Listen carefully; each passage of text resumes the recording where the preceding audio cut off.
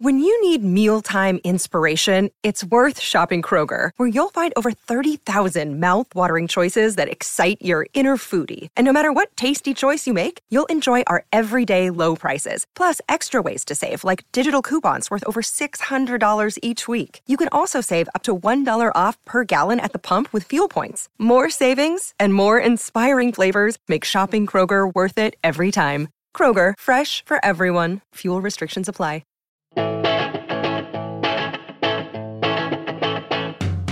Thank you for downloading or streaming this episode of Band Biographies. You can find more episodes at bandbiographies.com. That's BANNED biographies.com. If you enjoy it, why not leave a 5-star review on Apple Podcasts or whatever service you use to listen to your podcasts. Apparently, it helps get the show up the charts so more people can see it, to download it, and then to leave further 5-star reviews. Another way you can help is by telling as many friends as possible to give it a download. Please do reach out on Twitter at BandBiogs, on Instagram at BandBiographies, search on Facebook for Band Biographies, or by emailing bandbiographies@gmail.com. But most of all, enjoy. Hello, and welcome to this special episode of the Band Biographies podcast. This month, I'm featuring a podcast I appeared on back in February 2022 called the Broken Record Player Podcast, hosted by Ryan Schaff from San Francisco, who has kindly agreed for me to feature this episode on my feed while I continue to work on my next documentary, which is turning into an epic. What you'll hear on this episode is something a little different. Ryan and me discussing the French house duo Daft Punk's iconic 2001 album Discovery. You can find the Broken Record Player podcast on all the platforms you use to listen to podcasts, as well as on Facebook at Broken Record Player Podcast and Twitter at Broken Record 530. Please do go and subscribe, because he'll definitely have covered an album you love from any kind of genre. And when you do, let him know that you heard him here first. So, without further ado, please enjoy this episode. Hey everyone, welcome back. Thanks for listening to the podcast. We had another successful record giveaway last month, so make sure you're following the podcast on Instagram to get a chance to win free records. Who doesn't want a free record? Also, you all decided, or I should say the Instagram followers decided, on the next 100 favorite albums list I do, and it will be the 70s this time. I did the 80s last time, and that took a long time to finish. Posting it was short, but picking 100 favorite albums from the 80s was a lot harder than I thought. You can see the list on the website, www.thebrokenrecordplayerpodcast.squarespace.com, or you can see them on Instagram under my profile in the highlights section. I recommend you go there because it was more fun to add animations for each album and have song clips, etc. But anyway, stay tuned for my 100 favorite albums of the 70s. And it's fitting that I'm doing the 70s because the album I'm talking about today owes a lot to the 70s. Daft Punk's Discovery was a nostalgic tribute to the music of their childhood, one that mainly included 70s funk and disco. Discussing this album with me today is Tom Austin Morgan, the host of 2 podcasts, Band Biographies and Anywhere But Here. We'll talk about the robot getup, the samples, the beats, the anime movie that was made after this album, and the breakup. It's Daft Punk and their album Discovery on this episode of the Broken Record Player Podcast.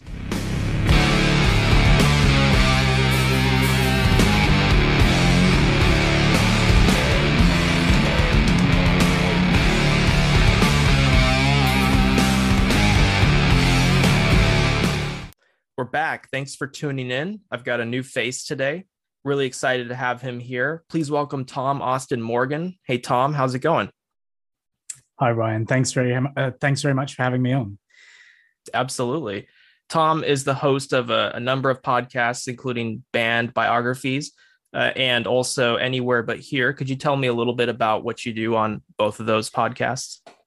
Sure. I've been podcasting. The Anywhere But Here one is just me and a friend of mine who were in a band together years ago. We stopped doing the band. And then we decided, we've got all these microphones and mixing desks and recording equipment. So why not let's join in with what was at the time quite a small niche hobby to have in podcasting. It's it's the regular two guys having a conversation trying to make sense of the world type podcast. And then after a couple of years of that, I thought, well, I kind of want to do my own thing, my own kind of get my own journalistic juices going, and create my own kind of documentary series, which is what Band Biographies eventually turned into. But it took the pandemic to happen for that to actually be realized. I'm sure much like yours, perhaps. Oh yeah. And yeah, Band Biographies, I started out doing documentaries on specific bands. They're mainly UK based punk bands, but I want to eventually expand beyond that once I've got to a certain point of covering a certain number of bands. I've got a kind of number in mind before I start jumping over to maybe US and maybe look at other genres as well. So yeah, also the Band Biographies thing, it's double N, it's BANNED, which is kind of, it works written down, but it doesn't work very well in an audio format, which I found out. Should possibly have thought about that a little bit harder before going with it as a name, but I quite like it. So what are some of those UK punk bands? Anything that anybody over here in the States would know? I would hope so. Some of them are a little bit more niche, like the Slits. Okay, yeah, I know. But also I've covered, the big hitters like the Sex Pistols and the Damned, Susie and the Banshees, Adam and the Ants, and then Adam Ant's subsequent solo career. And Generation X, which was Billy Idol's original band, and then I went into his solo career as well. I'm sure there must be more. The Undertones and Stiff Little Fingers was the most recent one that I put out. Stiff Little Fingers. And then, awesome. Yeah. And then in between those, I've started doing interview-based episodes with musicians and record label heads, and just about to release one. It will have been released by the time this comes out, with a radio presenter over here as well. So trying to build up a little bit of things, because after the lockdown, I went back to work and then didn't have enough time to devote solely to the documentaries, which take a long time to put together.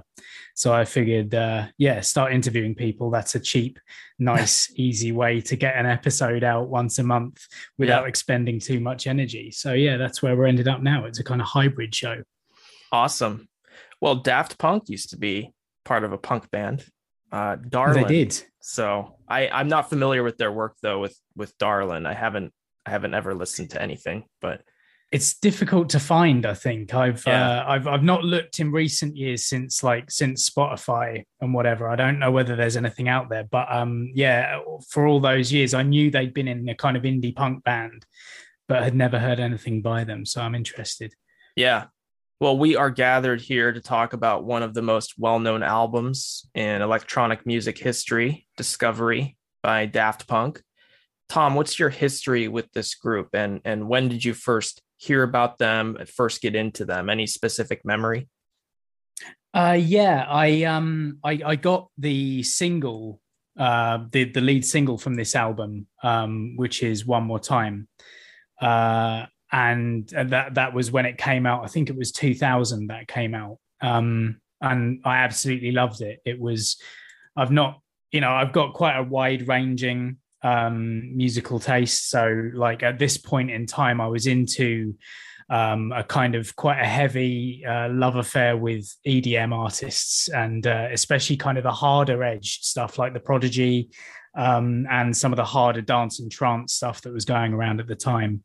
Like Sandstorm by Darude and all that kind of high energy stuff. When this came out, though, it was different. It struck me as being much more melodic, almost in a band way. It sounded like it was kind of disco as well as dance. So it had that, and also the kind of vocals over the top. I thought it really stood out. Absolutely loved that single. And then as soon as the album came out, I bought that. And just the visual style of it, just sitting on I can see it in the back of the picture here in your room. Yeah.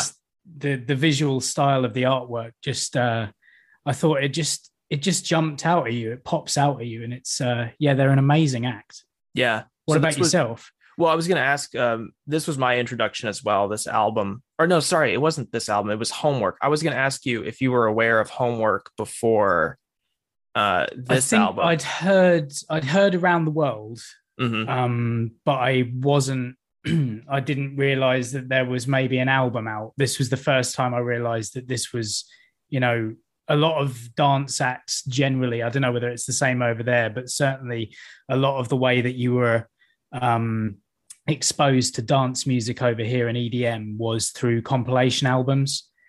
And quite a lot of the time, these DJs only bring out like one single, or, you know, they only have the one big hit. They don't tend to put out albums so much, or at least you could only get them in the specialist vinyl shops anyway, when I was younger. Yeah. So yeah, I was aware of Around the World, but it took me until 2000 to kind of properly get on board with them. Well, so I wasn't listening to them because Around the World came out, and I think, was it 97? I'm pretty sure it was 97 when Homework came out. That was my introduction to them, but I heard it in the 2000s. So I just remember in the early 2000s, just people talking about them, this kind of word of mouth that I heard about Daft Punk, and then I listened to Around the World, and I really liked it. But I think I really liked Da Funk and songs like that. So I bought Homework first, and then I got Discovery. And I just remember finding the beats to be really catchy and warm, and there was a sense of like nostalgia in the music that I could experience through them, because that's kind of what this album is about. It has a lot to do with that in general. But yeah, it was just, I just remember it being like really cool, fun, dancey, catchy music.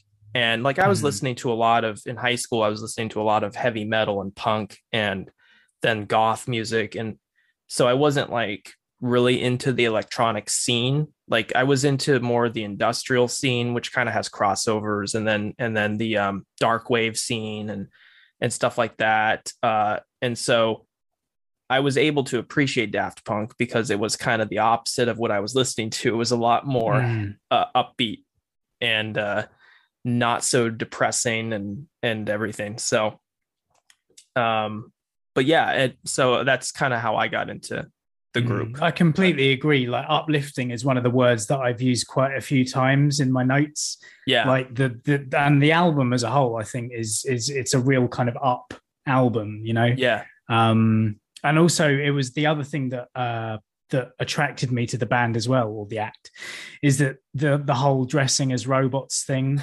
Right. It really kind of talked to the part of me that's a massive sci-fi nerd. Because I think it's on this album that they started doing that. They didn't have those personas on Homework.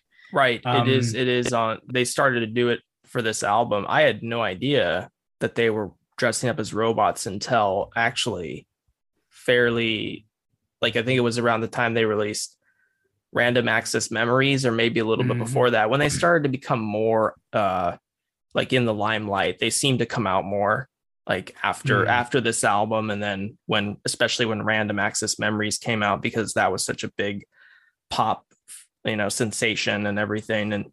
And so I just remember just being like, oh, that's cool. I never knew that they really dressed up like that.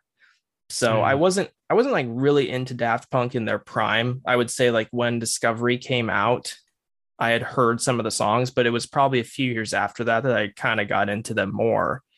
And so yeah, were you aware of their robot gimmick pretty much from the start, or no? Yeah, well, weirdly for this album, I think again it was a bit like you. It was after the album, or while they were promoting the album. Certainly, if they were making appearances anywhere, because I know that they were at the Grammys with this album, I believe, and they turned up in the whole robot suits and stuff. But because the videos to this album, it's all the anime science fiction film, isn't it? The Interstellar 5555 yeah thing. So there were no there wasn't an inkling in the videos that they were wearing that stuff. But yeah, I'd seen them in kind of magazine interviews and like I say, public appearances and things that I'd seen on the TV. But yeah, it really kind of spoke to me. Apparently they released a press release with this one saying that they were working on their studio at 9:09 a.m. on the 9th of September 1999 when their sampler exploded. They had to undergo reconstructive surgery, and when they regained consciousness, they realized that they'd become robots. Yeah, all this stuff together. I think it was also they'd launched their Daft Hub website as well, and there were a lot of images and things on there too. Yeah. So that was probably where I was getting a lot of my kind of visual cues for that. But yeah, like that plus the anime film really kind of spoke to what I was into at the time in this kind of sci-fi and anime world. Yeah. Well, the robot thing is funny because obviously the whole accident thing was a joke, but it was largely, this whole thing was largely to keep their private lives separate. And very clever. Very clever. I mean, other artists have done it before, but they managed to keep it that way. You know, Kiss eventually took the makeup off. Slipknot eventually took off the masks. You know, these guys, as far as I know, haven't really taken off the helmets, have they?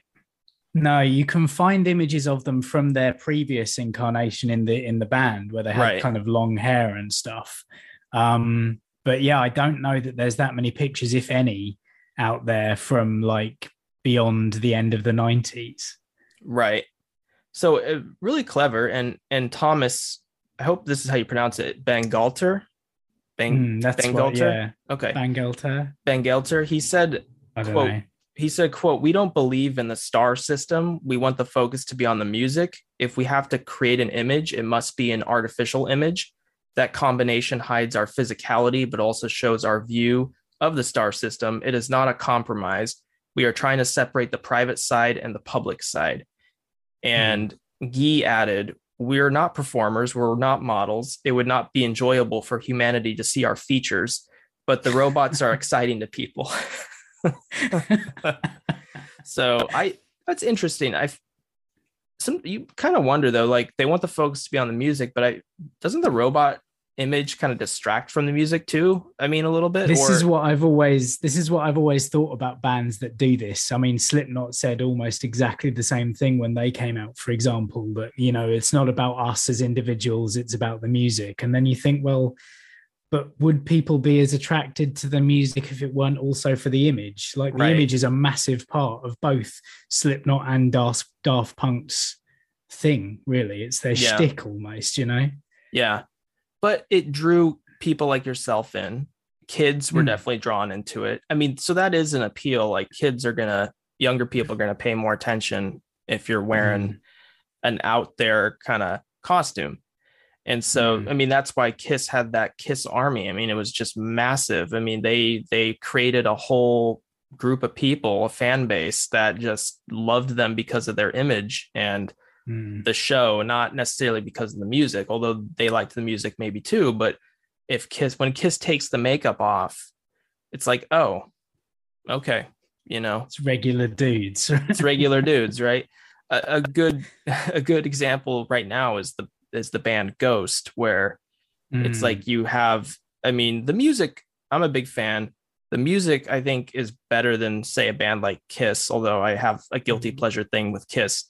But yeah, the image, people are drawn to the image of this guy going out there dressed as a evil bishop, you know, and having a bunch of guys wearing plague doctor masks and everything. It is, yeah, cool. There's like good harmonious music and melody and everything, but come on, if he was just out there playing that music without wearing that costume, you know, would it be the same? So I don't know. It's funny that they were like, hey, let's focus on the music, but they're wearing these robot outfits. But the interesting thing is as well, there were no promotional videos that showed them for this album. So why were they doing it? Because they were only doing it live, I assume, you know. Yeah. So yeah. So, but just a few things about this album before we kind of dive into the recording, the background of it. So So this was released actually on my birthday, March 12th, Oh, wow. 2001.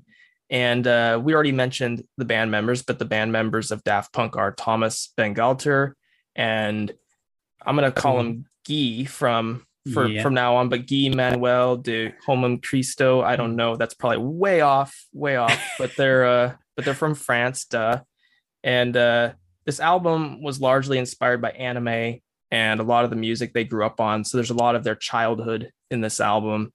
And it was an album where they took their sound to new heights. I think Homework was a little more standard electronic music, whereas Discovery had a lot of elements like disco, pop, rock, even, and a lot of the samples the band members played on instruments themselves. So, and we'll get into that later, but really influential album. And electronic music before this was a lot less accessible, I would say, less pop elements. And now look at EDM music. It owes a lot to this album. And definitely. And yeah, super influential, sold over 2 million copies and was listed on Rolling Stone's 500 greatest albums of all time list. And of course, you mentioned the video. So the album led to an animated film called Interstellar 55545, the story of the secret star system. And more on that later. But we're also at an interesting point. It's this episode's coming out in February. They broke up last year, about a year ago today. And it was, I think I remember it being kind of a shock. At least I was kind of shocked by it, but they hadn't done anything for a while. What were your thoughts when you heard that they broke up? Were you kind of shocked, or was it did you see it coming? No, it came completely out of the blue, didn't it? Because they just had this massive, massive album with Random Access Memories with Nile Rodgers and Pharrell on it, as well as all the other, amazing artists that they managed to attract to that one. And it almost seems like they got to the peak of their powers, thought that maybe that was, the zenith, and everything from there might have been downhill. Perhaps they want to work on other things because they're both very successful producers in their own right as kind of solo DJs. It wouldn't surprise me if they, if they're continuing just behind the scenes. I would imagine they are. Yeah. But yeah, it came massively out of the blue, and I was disappointed because I thought, it was such a massive style shift towards really like live instrumentation and stuff, properly live instrumentation as well. That I just thought, well, maybe this is the start of a whole new part of their career, and then their career ended. Right. So, yeah. Did you ever get a chance to see them live? I didn't. No. And that was another thing, that I'd really have loved to have done, because their live shows look insane. You were saying about the impact that their music had on dance music in general, but the live show part of they pioneered that massive stage show. They had a big pyramid that they had their decks on top of, and it would just, the whole pyramid would light up, and you wouldn't have artists like, I guess, Steve Aoki or Skrillex having their giant light shows. I don't think, if it weren't for Daft Punk, they originated that, seemingly, to me anyway. Yeah.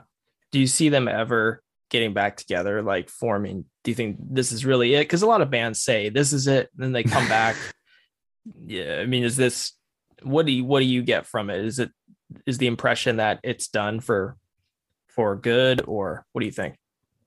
Usually I would say never, but one of them literally got blown up. Like the robot no longer exists. Like they self-destructed, didn't they? So I don't know. To me, that seems like a pretty, in their mythology, because their whole thing is like they are robots. They're not Guy and Thomas. They are the robots. Like, so if they've blown themselves up, I don't know. Unless, of course, we're talking nanobots or like the Liquid Terminator, and they can. But I'm going way too out on the sci-fi tangent there. That's okay. We want that. I don't know. I say never because I've seen too many bands say this is it. We're never gonna record again. We're never gonna tour again. We're never gonna be together again. And then it's like 2 or 3 years later, they're like, hey, we're going on tour again. I mean, Motley even the Crue, Eagles. the Eagles, Yeah. Motley Crue, Kiss, Black Sabbath, Led Zeppelin even has said they're done, and then they reform and do something, or so Rage Against the Machine has said this, but now they're on tour, and I'm supposed to see them if they ever decide to stop canceling and postponing their shows. But yeah, like I was supposed to see them literally this April, and they postponed it again the second time. Yeah. This is the second time they've done that, or no, third time. This is the third time they've done it. All because at least shows seem to be happening in America. They're not really happening large scale over here at the moment. It's really frustrating, but even more frustrating that they cancel. But Rage Against the Machine put on a good show. You'll enjoy that when you do get to finally see them. Hopefully, unless they decide, actually, you know what, forget it. We're bored. We're angry again at each other. We'll see. But yeah, I say never say never. But well, just overall though, I think Discovery was taking their electronic music, but adding in more depth, more instrumentals, or more instrumentation, and packing it with this warm, heartfelt nostalgia. And we mentioned it being upbeat, and I think it might be the most positive album I've done on the show so far. It made electronic music, at least in the mainstream, sound more upbeat and less robotic, which is ironic considering they were dressing up like robots. But I just think it made it more palatable overall for a lot of people who weren't really into that whole scene. And they're one of those groups, and this is the album, I think, that was able to bridge a gap. They were able to bring a lot of people over who were just not into the scene, and I was one of those people. So definitely. And I think, as I say, I was into the kind of, because I was a punk and metal kid as well, and the dance music that I was listening to was very kind of aggressive at the same time. Like it was that really kind of hard trance music and rave kind of rave culture stuff. So yeah, this would have been probably the first. I'm trying to look at my CD collection now. It probably one of the first, certainly the most mellow act that I'd been into for a few years. I mean, this hit. I turned 16 2 weeks or 3 weeks before this album was released, so it's that perfect age of like being super into something. It imprints itself. I think everything that you listen to between the age of maybe 14 and 18, they're the albums that stay with you for life. Like other things can come and go from the other ends of your life, but I think that age is where your brain is plastic enough that like whatever you're listening to or watching at the time is really kind of powerful. And certainly this album, out of all their albums, with possibly the exception of Random Access Memories, this album is by far, I think, their best work. Yeah. And also, I mean, the other thing they did, mixing kind of Chicago house with funk and soul and disco, was creating almost a whole new genre in itself, which became known as French house. Right. Like you had acts like Le Rhythm Digital and Justice, and even Madonna produced an album that was very much influenced by Daft Punk's sound. Yeah. Yeah. Justice I love Justice. And I really, great. Their first album is, I would love to do that on the show. So if you're interested. yeah, absolutely. I'll talk about any kind of music now. So I think going back to what you said about how 14 to 16 is kind of those years where it sticks with you. This album, one of the themes that we'll be talking about a lot is nostalgia, and nostalgia can be a great thing. It can also be a dangerous thing, because something that you might think was really good might actually suck. Right. And so like for me, I know like there are bands that I will look back on with a certain love for, and other people who are older than me or even younger than me, are like, you like this band? This band is awful. Like this band, this is terrible. And I'm like, yeah, I know, but I listened to it when I was 14 or 15. And so it's burned in my memory. It's like part of me. I can't help but like it, you know? And I'm talking about a lot of those new metal bands that when I was growing up, that was the dominant metal at the time. That was what was hitting the radios, and that was on MTV and in a lot of the soundtracks of the time. Like if you bought the Matrix soundtrack or the Resident Evil soundtrack, those were the songs that were going to be on there. So it was like, I can't help it. And same with movies. Like there are movies like from like the early 90s that I know you watch them and it's like, is it a good movie? You know, is Robin Hood Prince of Thieves with Kevin Costner speaking in an American accent as Robin Hood, is that a good movie? From an outsider's perspective, probably not. But from my perspective, it's one of the best movies I've ever seen. Definitely is. Yeah, absolutely. 100%. I've found that so many times, you know, with things like even Clerks, for example. I was obsessed with like Kevin Smith and his little kind of View Askewniverse movies. But I have shown them to people previously or since who didn't grow up with those. And they're like, this is just lots of people swearing in black and white for no reason. Right. Yeah. Yeah. And just, you know, the whole, you know, dick and fart jokes and stuff like that. It's just, it's not for everyone, but it's a major part of what made me. And equally, it ties into the new metal and pop punk thing that was really, really exploding at the time. Because again, one of the first bands that I majorly got into was Blink-182. Oh yeah. Yeah. And they're just a comedy show, or were a comedy show on stage, you know, doing the same kind of comedy material that I was watching in those Kevin Smith movies, really. And it's hard to justify it to people who aren't fans and have slightly more sophisticated taste in music, I guess. I guess, but you know what? There is a sophistication even to Blink-182. There's some level of it. Like, hey, how can they write those songs? Like if you're able to write songs like that and get people to really love them and they stand the test of time. I mean, they're not a one-hit wonder, or they're not a band that was only popular for like one decade and now they're not popular anymore. True. You know, sure. But hey, they're a band that's never going to be hated. Like they're always going to be listened to. And so, hey, that's to me, that matters most. So, but Daft Punk, Discovery, the album was recorded from 1998 to 2000. So it took a while to record this.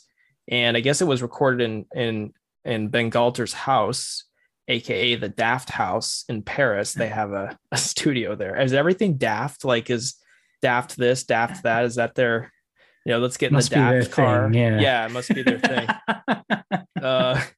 But Ben Galter said that Homework inspired a lot of artists to sort of copy its sound. So they wanted to go in a completely different direction with Discovery. And yeah, you compare those two albums and they're very different. Like they're like, it's almost like you're listening to a whole different group. There are some songs on Discovery that you can say would fit on Homework, but for the most part, it's two very different albums. But yeah, it's a lot more polished by the set. Like I remember, like, because obviously this was the first album that I bought for them. I went back and bought Homework, and it's a lot more kind of raw.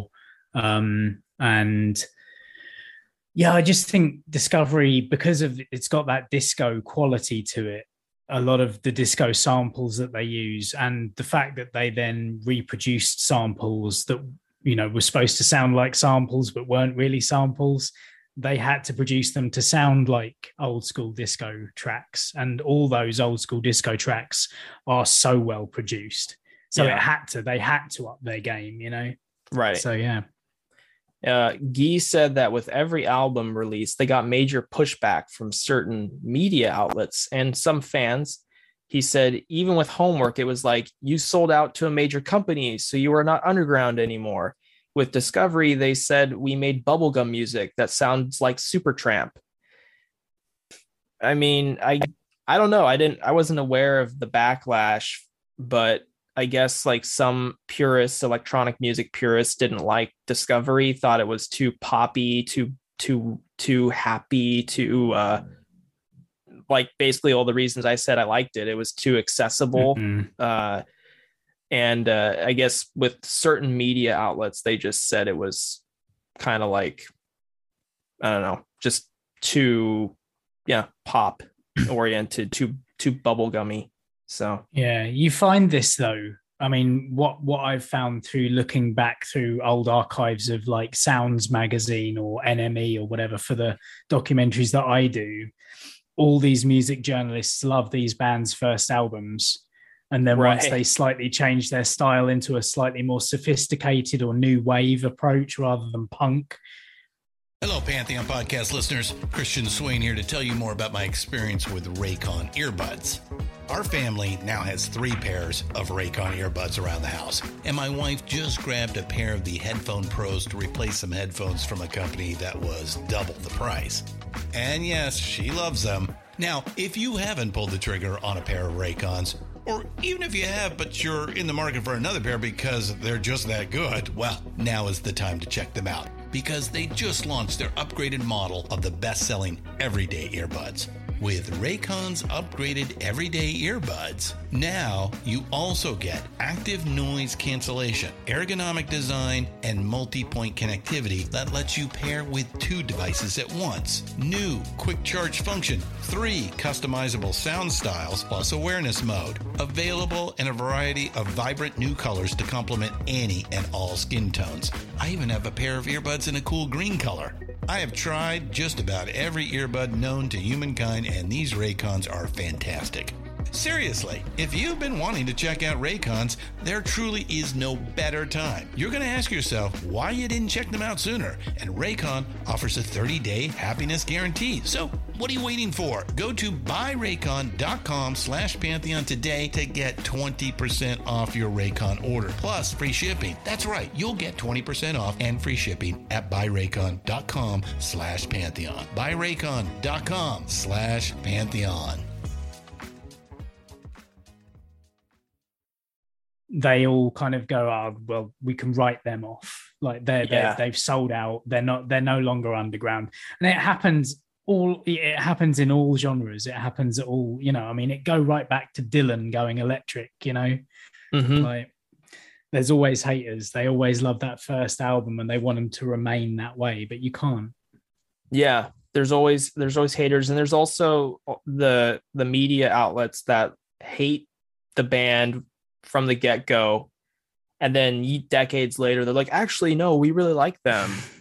I'm talking about Rolling Stone, because like they're notorious for going back and rewriting their history and saying like, oh no, we love Led Zeppelin, we always loved Led Zeppelin. And it's like, really? Then how come you gave their first 4 albums terrible reviews? It's really interesting.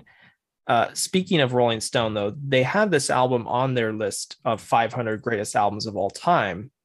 But other critics didn't necessarily agree. So here's a journalist from The Guardian. He said, quote, Daft Punk's specialty is rehabilitating ideas long consigned to the dustbin of history. There were complaints that it was trying to bring back disco, which is ironic because now every pop star is doing that. Pitchfork. Here we go. Pitchfork's founder gave it a 6.4 out of 10 rating and said it was an unwanted Frankenbaby of prog and disco music, and said this beast, however grotesque, is relatively harmless. Okay. So just some of the negative stuff I found. Pitchfork, of course, lovely. But to counter all these negative reviews, I found other artists who came out and spoke highly of it, and one of the biggest supporters has been Porter Robinson, who was greatly inspired by this record. And he said the critical reviews of Discovery are the best shorthand reference I have to why music criticism isn't really worth getting worked up about.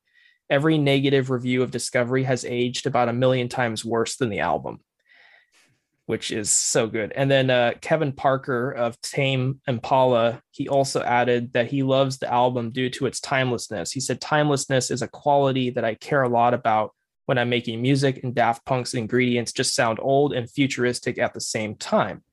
So these are artists who are really popular today, and they're showing that Daft Punk, this album, really inspired them to create the music that they create today. And I'm not sure if they were into the hardcore stuff, but there's more hardcore electronic fans who also like this album. So Evan Mast from Ratatat said, I was listening to a lot more abstract electronic music and tended to steer clear of dance music before Discovery. But Daft Punk was proof to me that dance music could go further and be experimental. So, I also don't think a lot of these critics got that this album was supposed to feel happier. It was supposed to feel more innocent, So it was hearkening back to their childhood. So the music that inspired them and how they remember it, that's what they were trying to kind of get through on this. And so I think a lot of these critics missed the point of the album. Yeah, I think you're absolutely right there. And the fact that, artists from Kanye West through to Wiley and Pomplamoose. I always thought it was Pomplamoose, but it's Pomplamoose, who are a kind of acoustic duo, have covered their songs or sampled their songs in some way. And that's, when did Graduation come out? Kanye West with the Harder, Better, Faster, Stronger. That's 2007, was it? Yeah, I think so. Yeah. And it's almost a generation after the album came out. If you're counting a generation as a decade, there's a whole generation of artists that were inspired, like you say, and even the fact that they literally sample parts of those songs to use in other songs later down the line just means that they're still fresh enough to be considered worthy. Right. Well, it's not just Daft Punk, though. I think critics in general, especially the more mainstream ones, they don't really seem to care about electronic music for some reason. Like, electronic music has kind of always been kind of pushed aside, I think. And I don't know, why do you think that is? I get the impression that a lot of music critics prefer. I get the impression that a lot of music critics are probably frustrated musicians themselves, and especially in publications like the Rolling Stone, where rock music is the predominant thing that they're interested in. I know a lot of musicians that play guitar to this day who still think that electronic music is cheating in some way. Excuse me. And unless you're playing a guitar or a piano, but not even piano, lots of people seem to think that guitar is the ultimate, it's the only the way that you should be playing songs. It's quite backwards looking to me, because actually, to me, as a kind of, I play bass is my weapon of choice, but I don't understand how electronic music is really made. And to me, it's kind of alchemy and magic. From my point of view, it's much more of a complex art form than rock music is, for certain. Sure. I mean, it's a whole different animal. It's you're doing very, very different things. I've seen people try to explain it to me before, and they show me the programs that they use and everything, and I'm like, wow, I would need a manual to understand this, and I wouldn't want to read it either, so I wouldn't ever really understand it until I was actually in there messing around with stuff. That's how I kind of learn it. But yeah, it's more complicated than just, auto tune, let's go. I think that's kind of the stereotype of electronic music, is it's just some guy pushing record and having settings that make him sound incredible, and then he just plays and then it sounds flawless and then he puts it out. There's so much more to it than that. And these guys were doing a lot of different things. They were actually playing. We'll get into it more when we talk about the songs in general, but they were playing instruments. Like, they weren't just simulating instruments. They were actually playing instruments and a lot of their samples. So no, there's but I do think you're right that they think it's cheating, because it's not, you're not literally writing a song on the guitar, or with a band in a studio hashing it out. So yeah, I think you're right. It can't be it can't be reduced to just one person and an acoustic guitar. I think that's the other thing as well. It's not pure enough, right? Which of course is rubbish. Yeah. Well, and I think the other thing too, I just kind of thought of this, is electronic music has often been associated with clubbing and partying, and that's kind of, I think, another stereotype is it's just for people who like to go party, and the music isn't the focus, it's just the beat. And it's like, well, that might be true for some people and some artists, but not Daft Punk, and definitely not for the genre as a whole. And but yeah, I mean, again, they completely revolutionized EDM's kind of visual language anyway. They turned dance music into a legitimate arena or stadium event. So it's completely wrong. It is wrong. And also rock music is like one of the ultimate forms of party music. Like, I mean, you're going to tell me that AC/DC is not a party rock band? Like, Kiss isn't a party rock band? No, they are. They absolutely are. So yeah, it's all wrong. But anyways, we'll let them be wrong. So, but the album is sort of a concept album focusing on their childhood, but with the movie, with the Interstellar 5555, there's I gotta make sure I got my fives right. There always seems to be one more than you think. Right. Or sometimes I just want to say 555 because of 666 555. I'm just like, okay. But that movie, I watched it again the other day, and it is it's telling a story, right? But it's not really, there's no obviously dialogue, it's all the music. But no, the album is kind of a concept, and Bangalter said that it's less of a tribute to the music from 1975 to 1985 as an era, and more about focusing on the time when we were 0 to 10 years old. When you're a child, you don't judge or analyze music. You just like it because you like it. You're not concerned with whether it's cool or not. So it's kind of like a concept record focusing on their childhood, but also it's got this weird alien anime video to go with it. What's going on with the anime?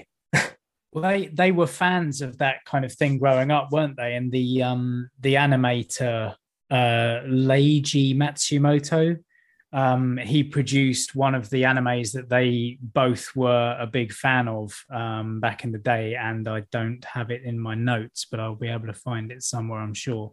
But yeah, so they were aware of his work anyway, and again, it comes back to the fact that the whole album is a part of their youth, and the cartoon that he produced when they were growing up was called Captain Harlock, which is not one that I'm familiar with. Yeah. But I suppose at the time they must have had enough steam behind them to be popular enough in Japan, perhaps, for their record company to get in contact with Matsumoto and ask him to collaborate with them on this film, because it's not a collection of videos really, it is a whole film in itself, isn't it? But like you say, there's no dialogue in it, so it's difficult to kind of quantify it really. I also don't really know what's going on all the time in the movie, but it's cool. Like, the songs do seem to fit with what's going on visually. But I was just gonna add that the late 90s and the early 2000s was a really cool time for like music videos and everything, and bands having cartoonish gimmicks, because like it was pretty popular. I mean, a lot of bands were using animation in their music videos, and a lot of artists were even sometimes just completely fictional, like Gorillaz, but it was really cool. And Gorillaz and Daft Punk, Korn was using animation. The White Stripes, they did that one video where it was like all animated. Radiohead, a lot of artists started doing that more, and that was a big draw for a lot of people. And I guess that's what got Skrillex into Daft Punk. He said that he was sitting in his room with some friends and he saw One More Time, the music video, come on, and he was just obsessed with it. He was obsessed with the little alien party. And so, yeah, it's just, that was a big visual and a big draw for a lot of people to get into the band. So these guys were good at marketing. And I think it comes down to the point that, they were saying where the music is supposed to be about not necessarily the music, but the whole feeling, everything that they were into, whether it was good or not. And the fact of the matter is they're watching these cartoons. All these cartoons are dubbed from Japanese or Korean into English anyway. So sometimes they don't really make sense, regardless of whether there's a talk track on them or not.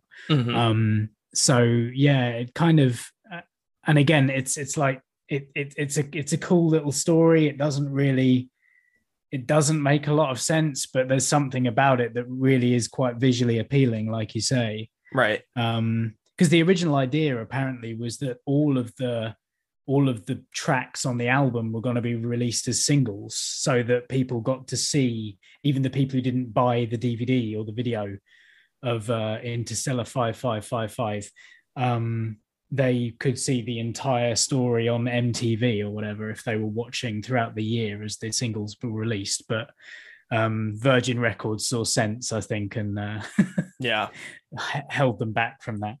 Yeah. By the way, I think you missed a 5. Did you?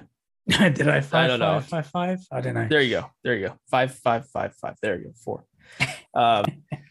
Well, let's talk about the tracks here, and we're gonna do the categories. So what I'm gonna do is just name the category, and all we're gonna do is name the song that we picked. We'll get into the songs more in depth after we do the categories. But let's start with favorite song. What is your favorite song? My favorite song off the album is Harder, Better, Faster, Stronger. Nice. It's one of my favorite of their songs anyway, and probably in my top 10 songs of all time. I love it. Yeah. Mine is Face to Face. It's one of my favorite songs, and it's one of those that I didn't hear all the time on the radio. So I love that one. What is a song that you want to hear in a club? If you go into a club and you want to dance, I don't know if you do that. I'm sort of like not really a club guy. It depends on the club, but what's a song though that you'd want to hear in a club from this album? Yeah, I was much more into kind of indie clubs and rock clubs when I was younger. Less so these days, a bit past that now. But certainly listening to the album with slightly fresher ears this time round, I would love to hear Superheroes, just because that bass is insane. 100%. That was mine as well. Superheroes. Great club pick. What is a song that feels like it's on a different album, or a song that you would say is the most different from the others? I put down that Night Vision is the song that fits this, but mainly because it's more of a kind of ambient piece between two songs. It's not really a song in its own right. Between Crescendos and Superheroes, it kind of calms things down again before you head into Superheroes, and it just doesn't have the complexity of the other songs. The other one that I was going to put in there was Veridis Quo as well. But I also had Night Vision as well, because it's just very, very different from the rest. This is a hard one I found. What is the most upbeat song? Which one is the one that's just the most positive? Yeah, this one changed a number of times while I was listening to it in the last few days, because it's literally been all I've listened to for about 3 or 4 days straight now. But I eventually went with Crescendos, just because it sounds like a kid's TV show theme tune. I could see that. I had One More Time, just because I don't know, that song always puts me in a good mood, and you know, it's I just find it to be really happy. Okay, this is actually the hardest one, because for most of these albums there's not really a skippable song, but we have to pick one. So what is the skippable song for you? For me, the skippable song is Too Long, I'm afraid. And it is literally because of the length of it. Like it lives up to its name. However, since I've been listening to it recently, I actually quite like the song, and I've not been noticing the fact that it's Too Long. But that is the one that I've skipped most often just because of the length of it, really. That's an interesting one because it also comes at the end of the album. So it's like you're either just gonna turn the album off or what. So I didn't put it there, although I thought about it. I had Something About Us, because Something About Us, well, we'll get into the song more in detail, but it just was since it happens a little earlier in the album, it's easier to skip it than Too Long is. So by the time Too Long is on, it's like, well, the album's almost over. I'll just, listen to this. But none of these songs are bad or anything. It's just we'll talk about each one more in depth, but that was the skippable song for me. What's the most robotic song in your opinion? Again, quite a difficult one with this band. Right. But I think Digital Love stands out as being the most robotic to me, just because of the vocoder effects, and also the musical arrangement sounds much more choppy as well. Yeah. So for me, that was the one. I had Harder, Better, Faster, Stronger. Just has that makes sense as well. Robot sound. And then what would you say is an underrated song on the album? This was a tough one because I do like all the songs on the album myself. So what I did is I went over to Spotify to see which ones were the least streamed. And I didn't go for the least streamed one because I kind of got it. But I think the most underrated one might actually be Crescendos. Oh. It's the 9th least streamed song on a 14-song album. But for me, it's got more of a something to it than the ones that are below it, if that makes any kind of sense. Yeah. Like the ones that are below it, I think, stuff like Night Vision, it's not really a song, so I can see why people don't listen to it. And the same with Too Long, it's too long to listen to the whole thing all the way through, so that's quite low. But I think Crescendos could do with a little bit more love, personally. So I had two that I was trying to decide between, and not because I think these are popular. I just don't think they're as popular as their biggest hits. But I had High Life or Voyager because they're songs that I think people like and they play them. But I don't hear them get the attention that like One More Time and Aerodynamic and Digital Love and Harder, Better, Faster, Stronger get. So. Yeah, High Life was one of the ones that I was going to do out of the major kind of what I consider the more major ones on the album are. Yeah, I can see that. Well, let's get into each one. So the album starts off with One More Time, which is a great opening song, and it starts the album off so well. My pick for the most upbeat song, so carefree, fun. Talking about celebrating, dancing. It's just a really positive song and it's really catchy. It's just that beat is really hard to forget. And it's impossible, at least for me, to so I'm not much of a dancer, but at the very least, I can nod my head to this. I think it's impossible to not at least do that, to nod your head or move somehow. I mean, you can move in your chair. That's dancing. So, it's an incredible song and such a great opener, like you say. I mean, it's certainly one of the strongest songs on the whole album, and it's easily the most the one that sold the most, the one that is played most, I think, off this album whenever you do hear things on the radio or MTV or whatever. It's definitely the one I think I've heard the most off the album. That, and I think Harder, Better, Faster, Stronger are the two that I've heard probably the most from them on this album. But this is also one of the first songs that they completed back in 1998. So there were, 3 years before this album was released that they had this floating around. And the guy singing on this is not a member of the band. It is Romanthony. Yeah. Who I was not familiar with. Are you familiar with him? I knew his name only because he appears on this and he also sings on Too Long at the end. Right. But really, that's all I know about the guy. Yeah. He's one of their kind of. He's a guy who. I think he's from America. I don't think he's French because I just assumed that a lot of the people working on this album were probably French, but that's completely underestimating their global reach. I think actually everyone else who worked with them on the album was American in actual fact. He's from New Jersey.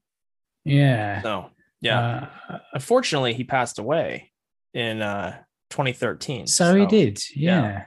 But he's got a cool voice, and yeah. He said we thought the funkiness of his voice fit the funkiness of the music. I think his voice is perfect for the song and how it goes along with the beats and everything. And it's a really cool song. The vocals were auto-tuned, something that has been criticized over the years. And Ben Galter said a lot of people complain about musicians using auto-tune. It reminds me of the late 70s when musicians in France tried to ban the synthesizer. What they didn't see was that you could use those tools in a new way instead of just replacing the instruments that came before. And then he also added, the healthy thing is that people either loved it or hated it. The worst thing is when you make art and people are not moved. So I don't know, like the auto-tune thing, I personally don't have a problem with it. It just depends. Like, I guess I'll say it depends on how it's being used and when and what kind of music. Like I'll admit when Ozzy Osbourne started to use it, I kind of got a little bit like Ozzy using autotune. Like, I mean, I think the person who really highlighted the whole auto-tune thing and kicked off the debate about it though was Cher, wasn't she? Really? Yeah. With Life After Love. Like that was the first time that I really noticed auto-tune and how it could be used in a kind of really obvious way. And you think again, Cher doesn't need auto-tune, but clearly it's the style, isn't it? I mean, again, they were someone criticized the length of the breakdown in the middle of One More Time. It's a 2-minute breakdown, but again, Bangalter said that the break is so long it's not even the break, the song itself is the breakdown. Like it's all about style. If the song requires it, then it should be there, shouldn't it? If it didn't sound right, they would have taken it out. And they're robots, right? I don't have if auto-tune is fine. I mean, it's fine when, especially, I mean, you're talking about electronic music here, first of all, and you're talking about robots. And why would you, it's not, you don't need like a Freddie Mercury in there to belt out an operatic note, right? Like you're talking about, that would have been cool maybe to have Freddie Mercury and Daft Punk do something, but I don't know, like if it's done like I don't know if appropriately is even the right word. If it's done and it fits, then it fits. If it's overused, then maybe it's overused. Like, if these I remember when Ashley Simpson had her big moment of fame, and turns out she was not only auto-tuning, but lip syncing and all that stuff. Yeah. Okay. That's not great. And obviously she got called out for it. And I don't think her career ever really came back after that. But, if artists are doing it and they're kind of doing it here and there, I don't see what the problem is. Even artists that don't normally do it, it's, I don't have a problem with it unless it's abused. And unless maybe a punk rock band started auto-tuning, then I would have maybe an issue with it. But yeah, exactly. It's all about the style. It's all about where it fits. Like you say, right. if it fits well and it's supposed to sound like that, then fine. Yeah. Going into Aerodynamic, which is a really awesome song with this cool rock vibe. Love the guitar part, the shredding guitar there. And I think just, the first 4 tracks of this album are straight up great songs. Like it's just a great first 4 that you get in there. And, the rest of the album's great too, but those first 4 really hit. It is massively front loaded, this album. But I think, I don't know, like the rest of the album's good anyway, but the first 4 songs on this album are absolutely incredible. Like I think most acts would want at least just one of those on an album, They were such massive hits as well. I mean, One More Time did massive business all around the world, except in the US. It didn't chart as high as anywhere else there for some reason, but generally it was in the top 20 all over the world. This one did slightly less well for some reason. I can't figure it out. Like in the UK, it got to number 97 only. We're talking about Aerodynamic. Aerodynamic, yeah. Well, it's interesting you bring up the US and how it didn't seem to. Well, you're talking about One More Time didn't really do well in the US. The US is a weird market, and like for example, I'm sure Get Lucky got really big results in the US. Like I remember David Bowie, he throughout the 70s was not appreciated by America at all. Like, I mean, there were definitely people buying his albums, but nowhere near like they were in the UK. And then he puts out Let's Dance, and everyone in America is like, oh, David Bowie's amazing. And it's like, you waited until he literally put out his most commercial, poppy, fans call it a sellout album. Yeah. They wait until he puts that out, and then they're like, yes, David Bowie rules, you know? So the American market is kind of weird. And also like but we loved Led Zeppelin before the UK really did. The UK was kind of like, meh. Yeah. You know, and then too prog. Yeah. And so I don't know. It's weird. The whole what's gonna hit. But you know the common theme between Let's Dance and Random Access Memories is, don't you? No, it's Nile Rodgers. Oh, because he produced that album as well and plays on that album, and you can hear that kind of the kind of reggae-ish, like disco-y funk guitars in that. It's all Nile Rodgers. That's the ingredient. If you want success in America, work with Nile Rodgers. There you go. But no, the Aerodynamic, I love the guitar and the rock theme is so evident throughout. And Ben Galter said that a lot of house music samples disco, but they wanted to bring in all kinds, rock, classical, metal even. And this is a great example of that. And that guitar solo part, Ben Galter said that some people didn't really like it. He said, but he said they were trying to bring in everything they liked as kids, including that kind of guitar shredding. And so it reminds me of like a Van Halen or AC/DC on Thunderstruck, that kind of, up and down the neck, really cool sound. Yeah, someone else described it as almost like Yngwie Malmsteen as well, who is like a virtuoso kind of Swedish metal guitar guy. Yeah. And you can totally hear that. The solo work in it is just incredible. Yeah, it's really for a cool. dance act. Like it shouldn't work, but it does. How do you dance to that though? Like, with difficulty, lots of flailing limbs. I'm not sure. So as I say, like in the club, the rest of the song I could see people dancing to, and then when it gets to this part with the guitar just going up and down, it's like, what are people doing? Are they just getting a drink? Are they talking? Like, are they on their phones? Well, they're probably on their phones anyways the whole time, but are they what are they doing? Like I say, I think drinks are being spilled. I think drinks are being spilled. Happening. Yeah, for sure. Digital Love is the third song. Great song again, really fun, beautiful, upbeat.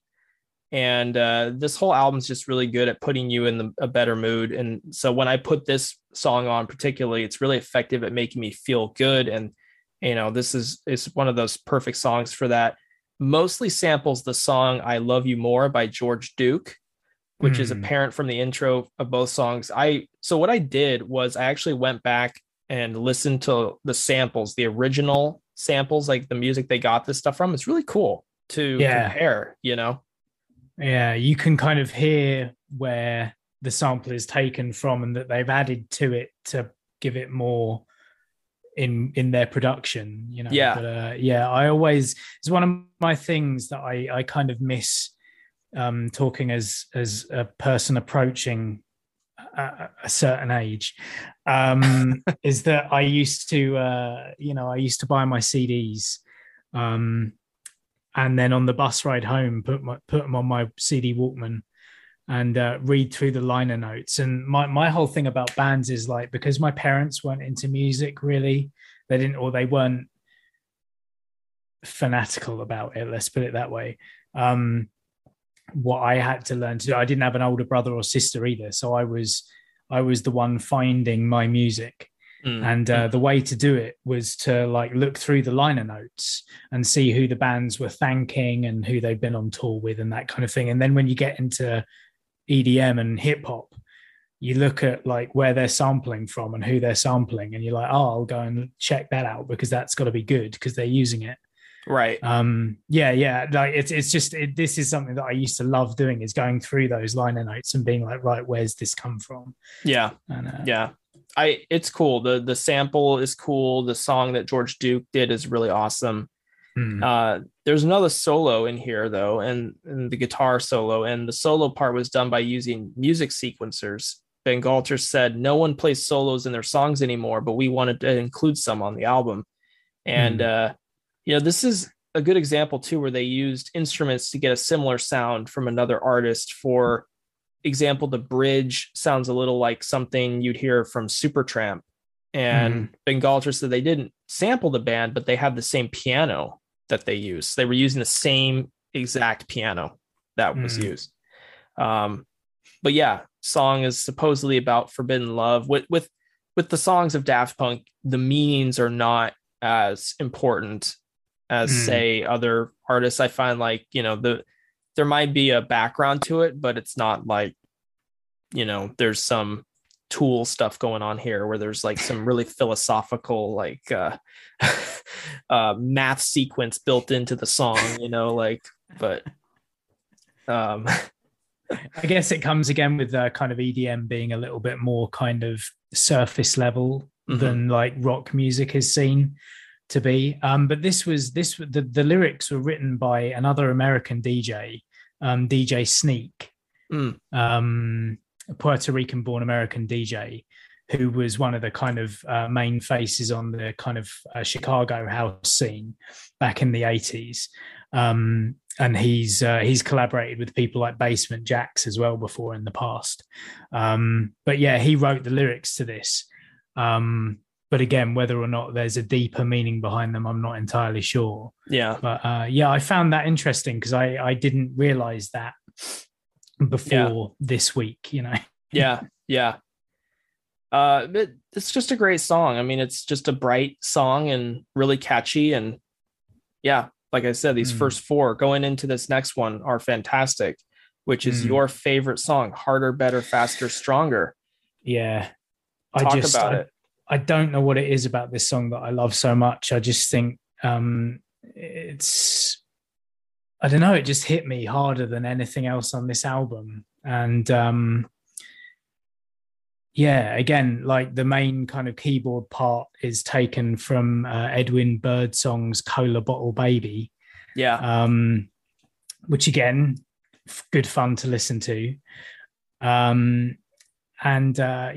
asked him for it. And he was like, I recorded this song 30 years ago and now some guys from France are asking for it. He asked them where they found his music and they said, I was going through the bins and it popped out. Yeah. I assume that means like the vinyl bins rather than the bins around the back of right of the record store. But it's again, it's that kind of, it's the vocoded vocals on it. It's the kind of the driving nature of the song as well. Yeah. It's just like nothing about it. I can't criticize anything about it at all. And again, it went along with, I think it was one of the more explosive parts of the Interstellar film as well. So the video was more kind of action packed and less kind of partying and a disco element to it. Brilliant. Great song. Edwin also said just because some artists aren't always thrilled when someone samples their music or wants to use it, but he said, I'm blessed. That's what he said. I'm blessed. And yeah, the Cola Bottle Baby song is pretty catchy. It's pretty catchy. It's kind of corny, but it's cool. It's a good sample, good beat. And this is a really funky song. Really, really cool song. And both America and the UK agreed on this because in both of our dance charts, it got to number 3. There we go. But the vocoder thing is interesting. This is a machine that's really cool machine created in 1938, and it was designed to synthesize human speech to deliver messages more easily and to make them harder to intercept, probably because of the war coming up and everything. And it was used a lot in World War II. I didn't know that about the vocoder. Yeah. That's interesting. But a lot of artists have used it, including Pink Floyd and Kraftwerk. So it's been around in music for a while. But yeah, the song just really funky, robotic, cool track.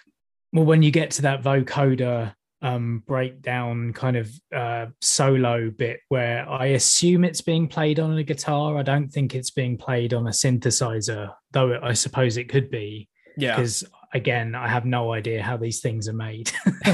Right. They're just magic. But it sounds to me like a guitar solo when it's going into the really kind of crazy, the kind of middle eight section where the vocoder vocal is the soloing instrument. Yeah. That in itself was something that I had never heard before. Like I'd heard the vocoder used by Bon Jovi on whatever song that is, where it starts out bow wow. Oh yeah. That's going to do my head in. Also, the Eagles use it on a couple of songs, and also Stevie Wonder uses it on one of his songs as well. Yeah. And so I was aware of vocoders, but I'd never ever heard it used as a delivering a vocal while also playing a blistering solo. Like it warped my mind slightly, and I don't think I've ever quite recovered from it. So I'm not the biggest Bon Jovi guy, so there are two songs that come into my head. It's My Life, or yes, that's it. Yeah, that's it. Okay. Yeah, there we go. It's My Life. Okay. I was starting to sing the lyrics as you were explaining. I was like, yeah. Gotcha. That's the one. Okay. We're moving on from Bon Jovi. We're going, not that there's anything wrong with Bon Jovi. If you like, Bon Jovi's got his stuff. He's got some good stuff. Yeah. Crescendos is the next song. And what's funny about this song is this is the name of the band, the alien band from the movie Interstellar 5555. So it is. That's the name of the band. And yeah, cool. It's an cool instrumental. But the sample is from this song called Can You Imagine by the Imperials. And I can't recommend this enough. I recommend everyone listen to the original songs that they sampled and then compare them, because it's just really cool to do that. And so, because when you listen to Daft Punk, you think, oh, this is really futuristic and everything. But then you go back and listen to these songs and you're like, wow, they were making these beats and these songs in the 70s and the 80s. And it's like, whoa, okay, like Daft Punk's still futuristic sounding in many ways, but they're borrowing heavily from the past. And so it's really cool to hear that. But yeah, I mean, this is one of their more straight up repetitive kind of electronic songs, But, yeah, I think it's much more in line with the stuff from Homework, which was really kind of repetitive and metronomic in a way. Yeah. But I like I really like this song just because it's a bit nuts. Like there's that kind of crowd noise in the background every now and then where they're cheering.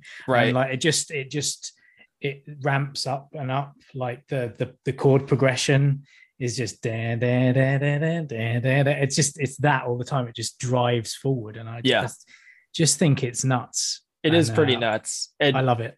And you mentioned earlier you could see it as a kid's animated intro, right? I think so. And now I'm listening to it in my head. I'm like, yeah, I could totally see that. Yeah. Like a Power Rangers intro or something. Like something like that. But cool, very cool song.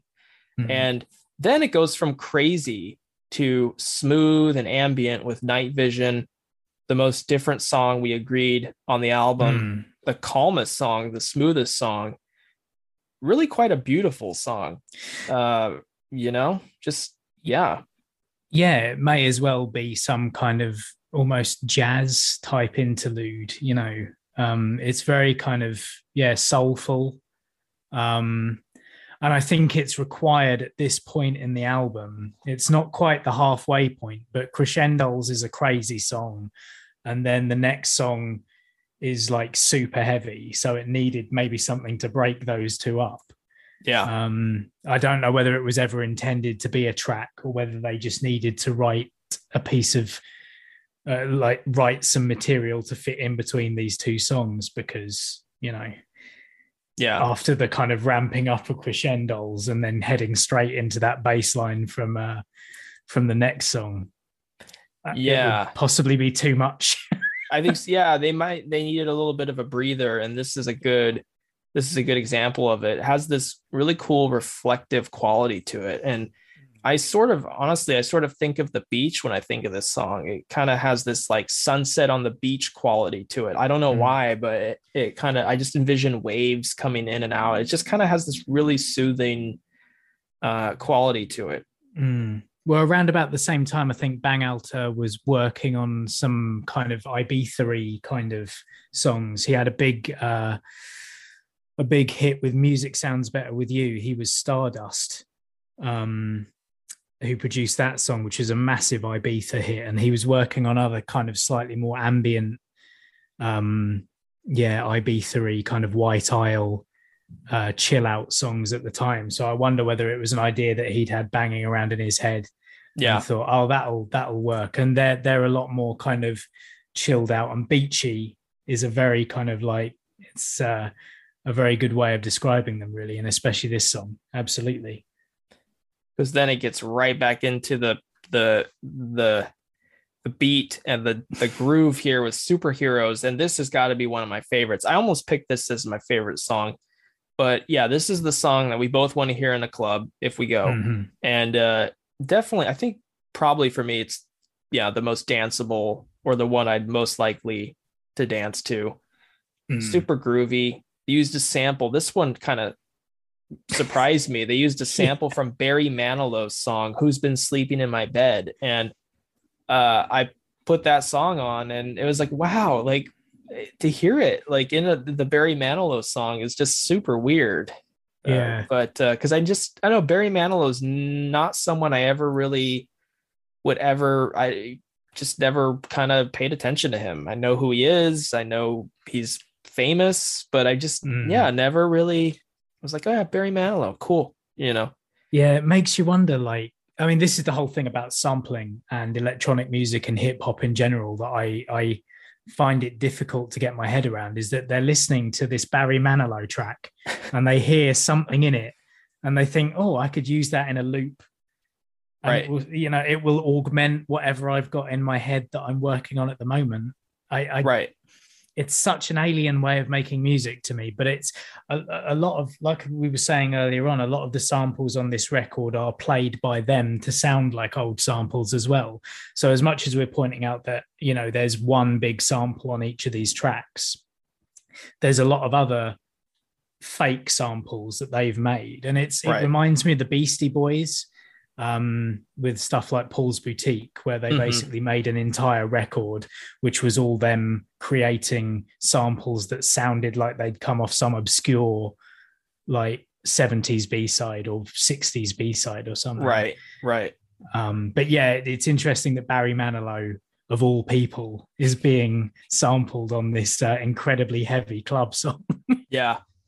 Well, and this is another song that we could probably hear on Homework, right? It has that very repetitive quality to it. Got a great driving beat though, and the sample is really perfect. And also really love the spacey sound effects on this track. Superheroes is definitely one of the highlights of this album for sure. Yeah, it stands out, definitely. Yeah. High Life is next, and again we have another sort of, I found like a lot of the songs maybe later in the album have more of a repetitive quality. Kind of, you get a lot of the tracks that could have maybe been more on Homework, but and High Life is kind of one of those, but really underrated song. I just don't hear it played that much, but they're using a sample from the song Breakdown for Love by Tavares, I think is how you say it. Okay, yeah, never heard of it before, and it's a great dance floor tune. So really, again, they're knocking it out of the park with High Life and the samples that they're using. But they're another great one with a great beat meant for the club for sure. Yeah. I think you're right about what you say about this last half of the album getting slightly more repetitive. And I know that it was something that a lot of my friends back in the day were like, why, how can you listen to that music? Because it's just so repetitive, you know? Yeah. But yeah, I don't know. There's something about it. I like the fact that they layer things, and like if you're really listening to it, you can hear the various elements being added and then taken away. Right. And there's a technical part of it that, like I say, just absolutely blows my mind. But yeah, I can kind of see where people are coming from. If you don't like repetitive music, Daft Punk probably isn't for you. But yeah, like but this album, like you say, is so front loaded. Those first four songs are so incredible that even the fact that these songs are brilliant, they do sound slightly repetitive than the rest of them. Yeah, because that was another criticism I think of electronic music, was just it was repetitive, and it was, you know, it was something that when you're on the dance floor, you want it to be repetitive because you're dancing. Exactly. But when you're just listening to it casually, there's a lot of people who can't or don't want to listen to the same kind of song over and over again. But not that, I mean, Daft Punk never really plays the same song over and over again, but a lot of these songs just have that nature about them where they're constantly, you know, it's the same beat throughout the song here. Yeah. But then we get to another really different song with Something About Us. Things slow down for this one. And I almost put this as the song that could be on a different album because it's just really different. Yeah. But I picked it as the song to skip just because it's not keeping up with the rest of the album. I know Night Vision isn't either, but Something About Us is a song that is showing a little bit more of their range, I think. And it's a good song. It's just when you're listening to Superheroes and High Life and then you have Voyager right after this, it's like to have Something About Us kind of just sneak in there. You know, because it's almost like a love song, isn't it? It's like a really kind of tender, like almost kind of overly romantic love song. It's very, very, very different from everything else on the album. But like you say, there's nothing wrong with showing a bit of range, I don't think. Yeah, it is probably the most romantic song, and it's a cool transition. But I don't know. It's like one of those songs that I have to be in the mood for if I want to really, really listen to it all the way through. But yeah. And I just think it's a good one to show the diversity of what the band is able to, or the duo, I should say, is capable of achieving. So, and I think, was this the final single that was released off the album as well? It might have been. Was it this one or Face to Face a single? Face to Face was. It came out. Yeah, Face to Face came out in October. This came out in November 2003. They came out. Oh, wow! So 2 years after the album was released, because of the movie. Might explain, quite possibly, yeah. But that might also explain the fact that it only got to 138 in the UK. Oh. Right. Okay. And also there's the law of diminishing returns with singles off an album anyway. The more singles that you release, the less well they sell. But yeah, the fact that it came out 2 years after the album might also have something to do with that. That would probably, yeah, definitely. But then we get into another club hit here with Voyager. Love this song. No lyrics. This is great. But yeah, such a catchy, funky beat. And I love the instrumentation in the background, making it, you know, have this otherworldly space feel. So really cool song. Overlooked, I think, a lot of the time, but yeah, just an awesome track. So I think the other thing about these kind of latter stage of the album tracks is they're using less actual samples by the sounds of it. These are the samples that they've made themselves rather than sampling other people's work. So perhaps that is another reason that these sound more old Daft Punk than new Daft Punk, because they're not using those samples with real kind of well, not necessarily real instruments, but certainly instrumentation from other artists. So possibly that's a reason that they sound a little bit more repetitive. Yeah. Veritas Quo, though, is a very different song, another cooler, chill song. Again, it brings it down a bit from the pounding dance songs. And I guess the name of the song translates to something like, "Where are you going?" So it's kind of like, it's like a question or like a statement of where you are. It's Latin. I thought it was French at first, but it's Latin. So, or you can read it as, I was going to say, all you Latin speakers out there, tell me what it means. But yeah. Alternatively, you can read it as very disco. Ah, yes. Yeah. Possibly as well. That's right. It's something that I only realized while doing some research for this as well.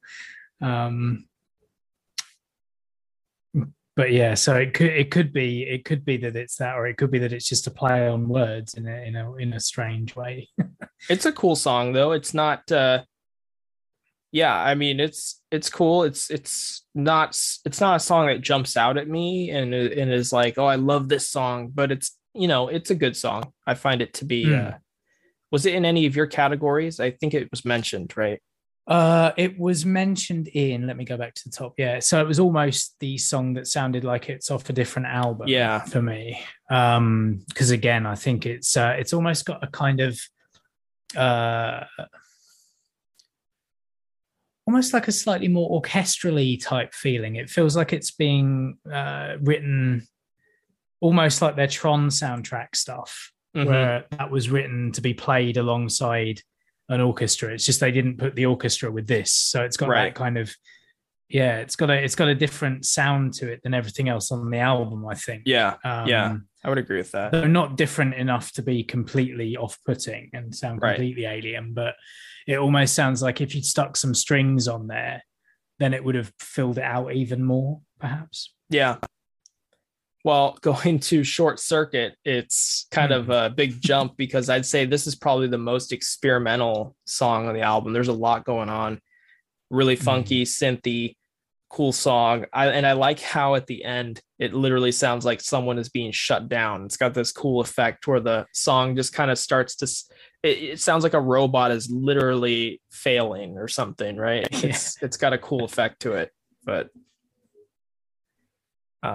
yeah, it's certainly, it's an odd song because again, it's in between two quite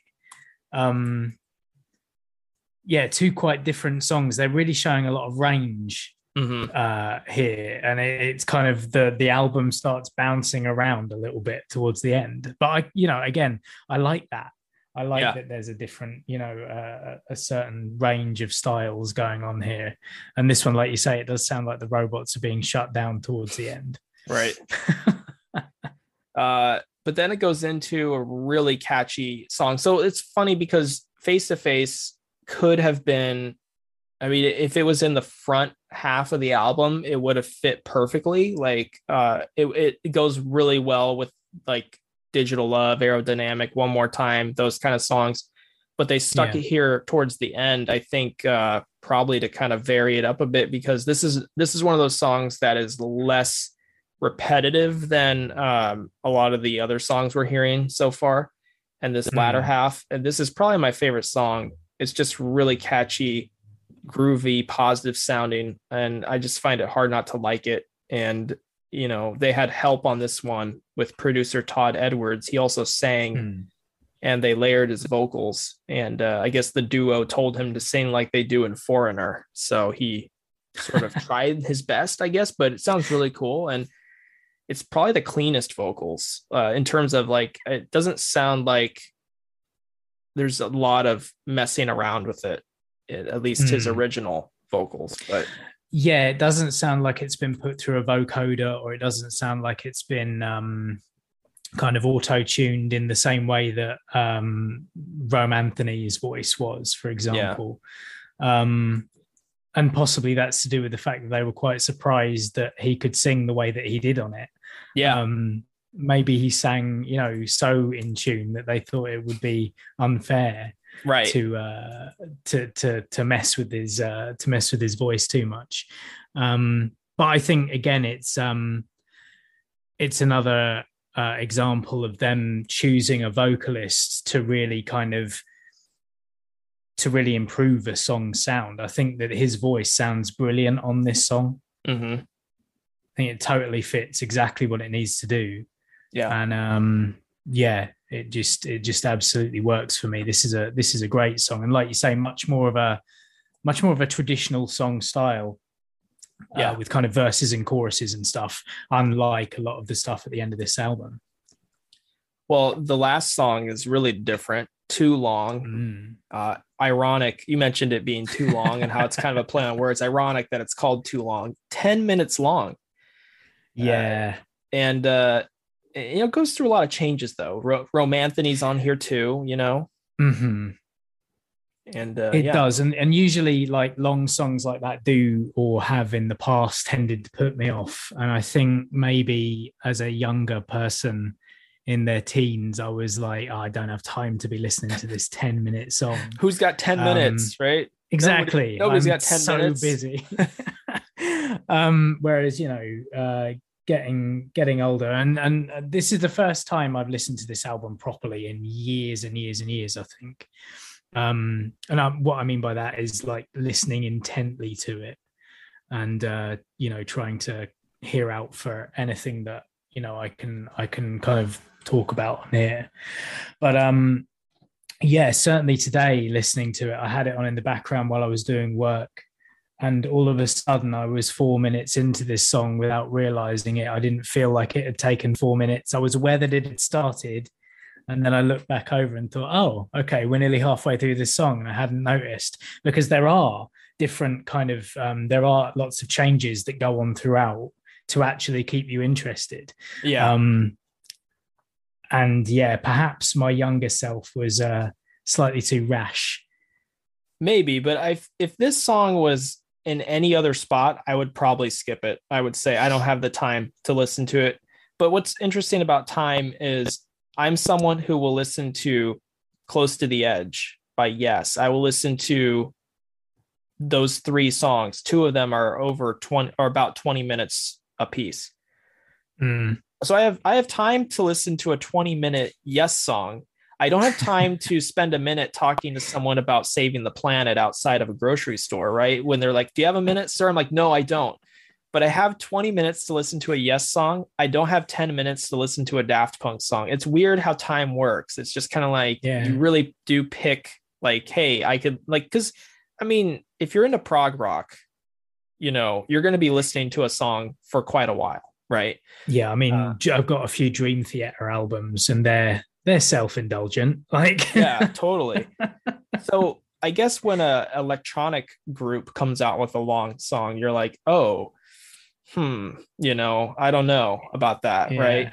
Yeah. So because with the prog rock song, you go on a journey where it's like by the end of the song, you don't even know what the song is anymore. It's just like you're starting off in Hobbiton and then you go all the way across Middle Earth to Mount Doom, don't you? Most of the time, and you're battling orcs and yeah. Whereas like with an electronic song, you're pretty much you're used to the same kind of beat throughout, and you're like, oh, do I want to listen to a very similar pounding beat for 10 minutes straight? Not that this song is that, but you just, I think going in, you're like, ooh, I don't know. Like that's a long time to listen to the same kind of song, maybe. I don't know. But yeah. Anyways. Again, it's those preconceptions, I think, that sometimes do for us. But yeah, I'm glad that I was made to listen to this again, because it has kind of reframed things in my mind slightly where I'm like, I should give more time to some things sometimes.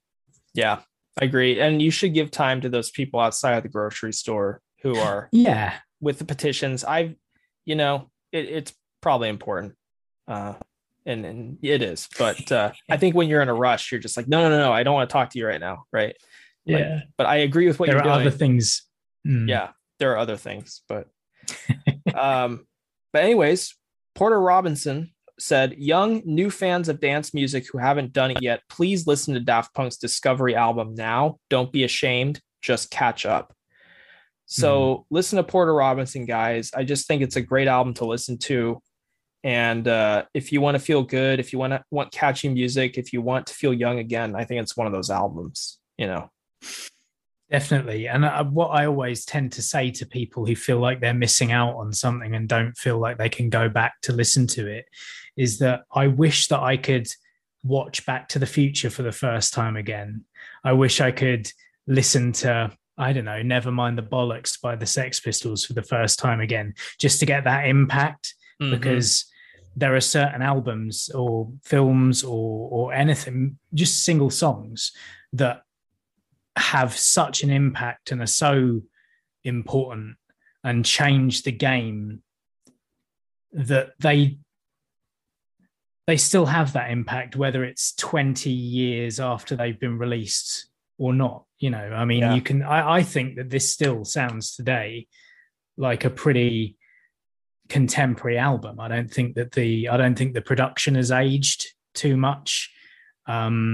Obviously they went on to inspire a bunch of people who've brought out so many other records and what have you since then. But they're the originators. And I think that if you're interested in music and you like decent music, you like Justice, or you like, I mean, even Steve Aoki or Skrillex, like the original seed of those guys is here in this album.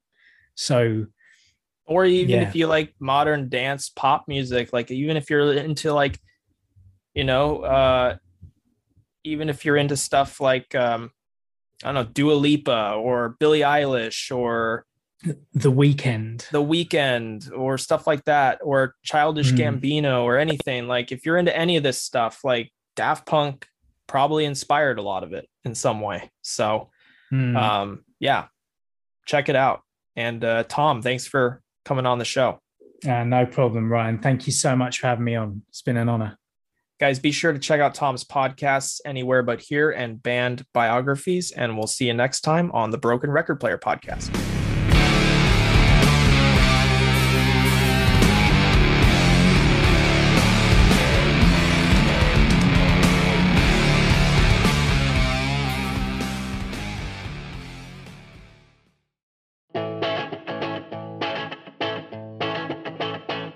Thank you for listening to this episode of Band Biographies. If you enjoyed it, please don't forget to leave a 5-star review on Apple Podcasts or whatever service you use to listen to your podcasts. Please do reach out on Twitter @BandBiogs, Instagram @BandBiographies, search on Facebook for Band Biographies, or by emailing bandbiographies@gmail.com. See you next time.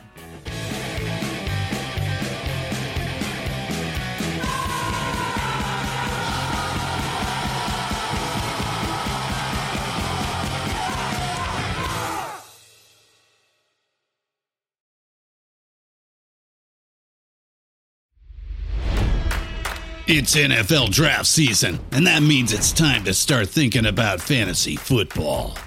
FantasyPoints.com features industry-leading experts and prognosticators using proprietary hand-charted data to help you score more fantasy points. FantasyPoints.com is the place to go for whatever kind of fantasy football you play. Whether you play fantasy football, daily fantasy sports, or do a little bit of everything, Fantasy Points has the meticulously researched content to guide you to victory.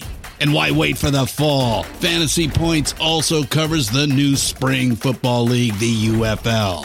Join the guru, John Hansen, Scott Barrett, Joe Dolan, and other massive names in the fantasy football universe with an exclusive offer. Use code Pantheon for 15% off any Fantasy Points package, including the all-in package, with access to every article, tool, and data nugget that Fantasy Points has to offer. That's FantasyPoints.com and code Pantheon for 15% off at Fantasy Points. FantasyPoints.com, code Pantheon. Score more fantasy points.